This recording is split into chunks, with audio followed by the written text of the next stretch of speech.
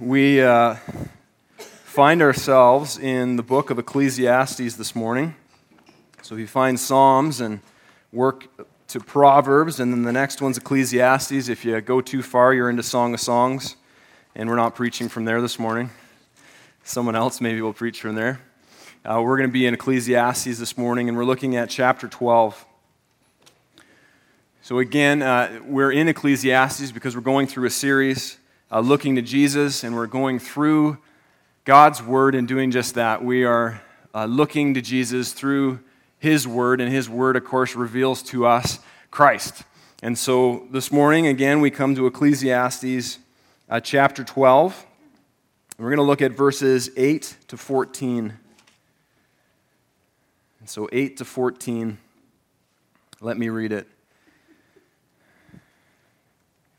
Vanity of vanities, says the preacher. All is vanity. Besides being wise, the preacher also taught the people knowledge, weighing and studying and arranging many proverbs with great care. The preacher sought to find words of delight, and uprightly he wrote words of truth. The words of the wise are like goads, and like nails firmly fixed are the collected sayings. They are given by one shepherd. My son, beware of anything beyond these. Of making many books there is no end, and much study is a weariness of the flesh. The end of the matter, all has been heard. Fear God and keep His commandments, for this is the whole duty of man.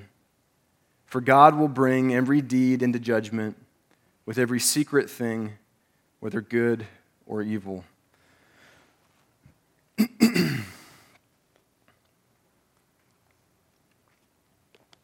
I don't know if you've ever had to search for anything, search high and low for something. Has anyone ever done that, lost something? This is interesting timing. My kids yesterday, I was unsure if someone was, I was pretty sure someone was having a fight, because my kids do that sometimes, and so I gave it more of a close ear before I thought, do I have to come in or not? And Noah was rejoicing, and just like confusion rejoicing. I couldn't understand what the chaos was. Anyhow, it turns out they found the iPod that has been missing since, I think my boy said December 31st at 7:03 p.m.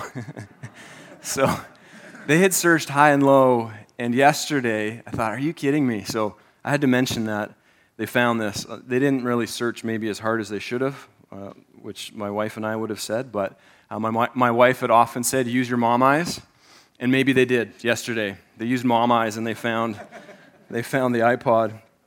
We come to the book of Ecclesiastes, and again, Solomon is closing this book, 12 chapters, and he's asked, if you go back to chapter 1, to help us understand what's going on now, we kind of have to look over the book, but chapter 1, verse 3, he has a main question that he's asking. He's trying to answer this question, and the question is this: what does a man gain by all the toil at which he toils under the sun? So Solomon is searching, high and low, for this answer. What's the point? Under the sun, what do you gain? Under the sun is meaning anything temporary, earthly, ultimately lacking the gospel. And so Solomon's saying, so what's the point? And I think we feel the weight of this. You mow the lawn, and my boy just did that yesterday. It's going to grow again. Man, it's going to grow again. You clean the car, it's going to get dirty. You get better, and you know what's coming. You're going to get sick again. You buy a new door. You save up to buy a new door, which I did. My first new door ever. And I scratched it. What? Yeah, Joel, it scratched. So what's the point? And Solomon sees all this stuff, and he says, what does a man gain by all the toil at which he toils under the sun? And if you look in verse 2, just one verse before that, he gives kind of the main idea. So here it is. Vanity of vanities, says the preacher, says Solomon. Vanity of vanities, all is vanity. So let's close in prayer. He repeats it again in chapter 12, verse 8. So back to our passage. He says again in verse 8, vanity of vanities, says the preacher, says Solomon, and what Solomon is doing here too, I want to point out, is he's speaking in third person. He's kind of doing like the basketball players do sometimes. Okay, he starts off in third person. The whole of Ecclesiastes is first person, and now he's going back to third person. It's kind of like the basketball player that says, Kyle doesn't answer questions right now, right? He's speaking again in third person. He's saying, vanity of vanity, says the preacher, says Solomon. This is what I'm saying. It's all vanity. Vanity is literally a vapor. He's saying it's all just a vapor. It's like nothing. It's just a mist. It's futile, empty, and meaningless. So there's nothing to gain under the sun. And Solomon, through the book of Ecclesiastes, he hits a lot of major topics. He hits pleasure, he hits work, he hits riches, relationships, purpose, justice, knowledge, and he says, look, I kept my wisdom, and I can tell you, there's nothing. There's nothing. It's just a vapor. Solomon says, if you look for meaning under the sun, okay, almost in a sense, literally, you can picture that. Under this blazing sun, you will find nothing. But this morning, I want us to see, and as he closes this book, that there is meaning in life.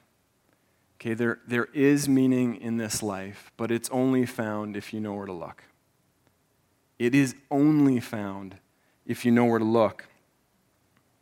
Our first point, look high, not low, and find answers. So look high and not low and find answers.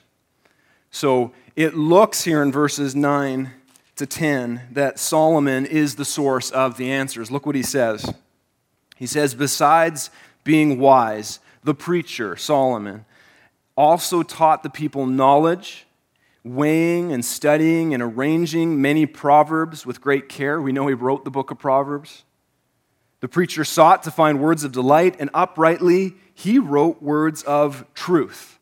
So Solomon says, we're looking for answers in this life. And just so you know, I'm the wise one. I teach, I research, I speak truth, I care. You can see this in Proverbs.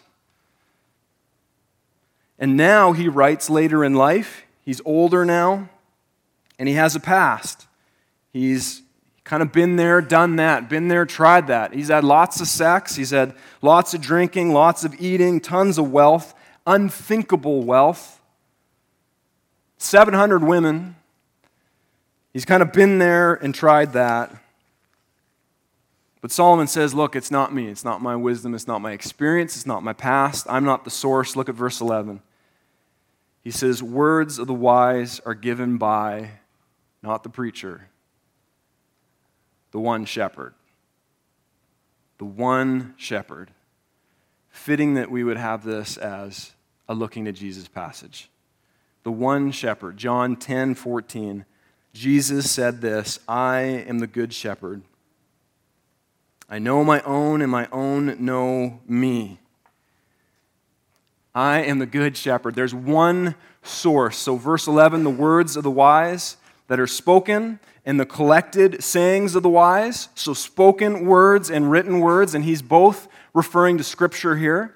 The collected words, if you've ever heard of the canon of Scripture, these collected words of God that make up our Bible.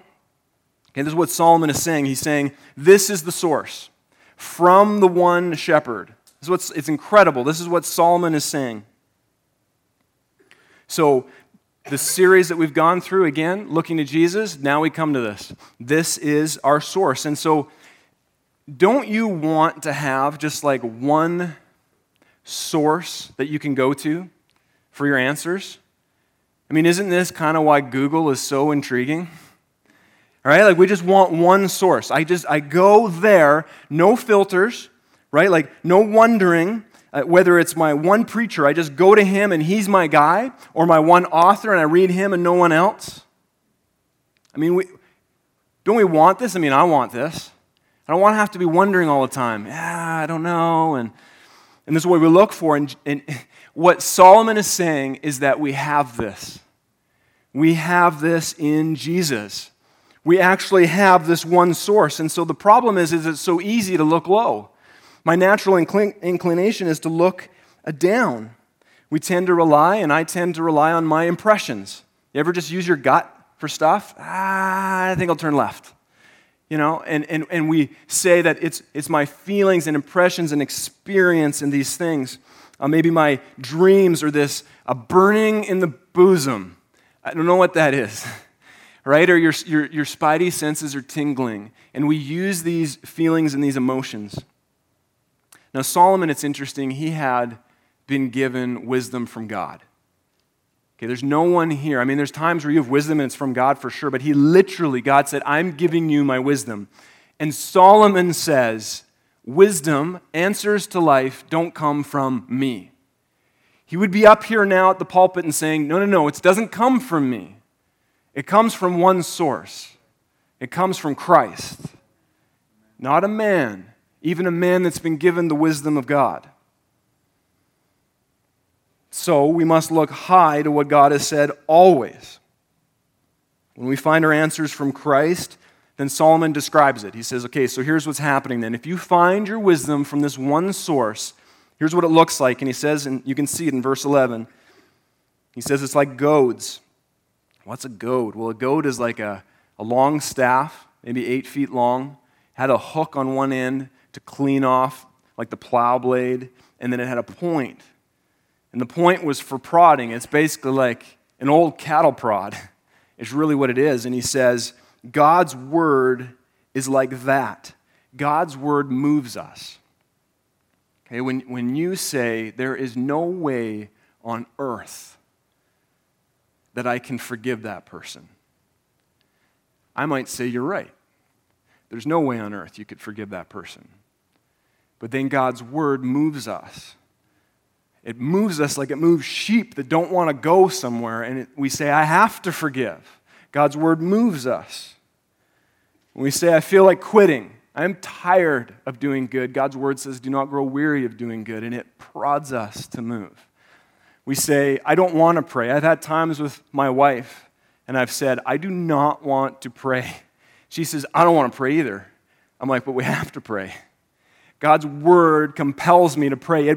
It prods me to pray, and I have to, and that might not sound very spiritual. It's very spiritual. God's word moves us to do these things when we submit to it. 2 Timothy 3:16-17 says, all Scripture is breathed out by God, is profitable for teaching, for reproof, for correction, for training in righteousness, that the man of God may be complete, equipped for every good work. God's word moves us. It does something to us. It corrects action. If we're going somewhere, it says, no, not there, here. It teaches us, I was thinking this, but no, that's wrong. You need to think this. This is what it does. He says also this in verse 11. He says, it's also like, God's word is also like nails firmly fixed.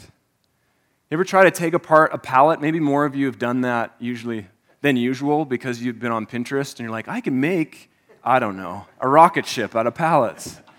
And then you come across a hardwood pallet with like Ardox nails in it.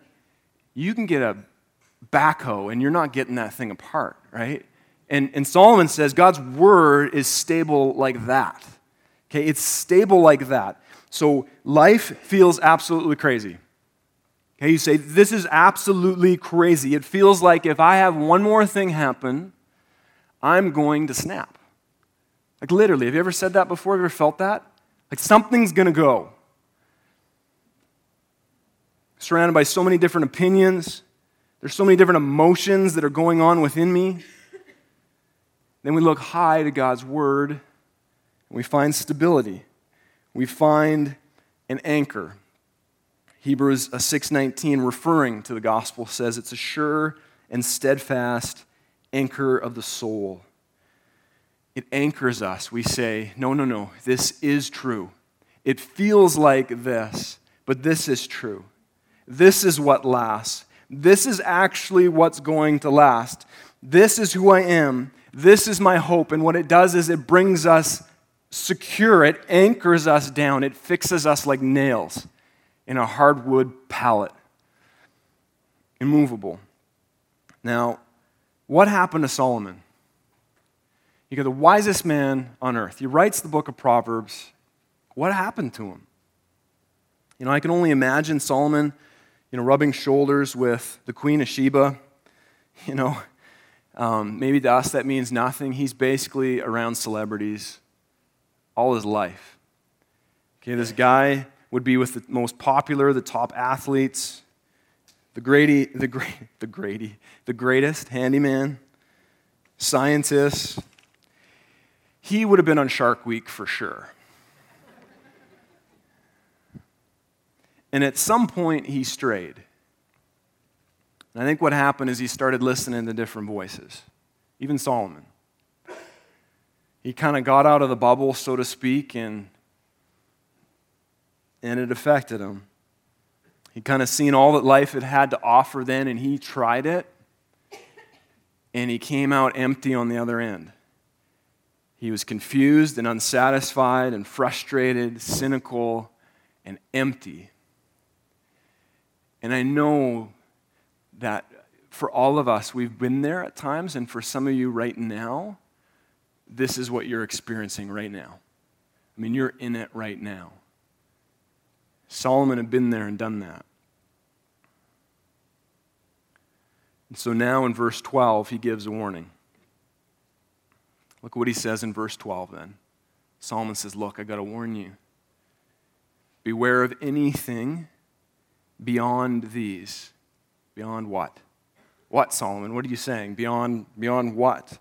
Well, anything that's going to keep your eyes low and off anything that comes from the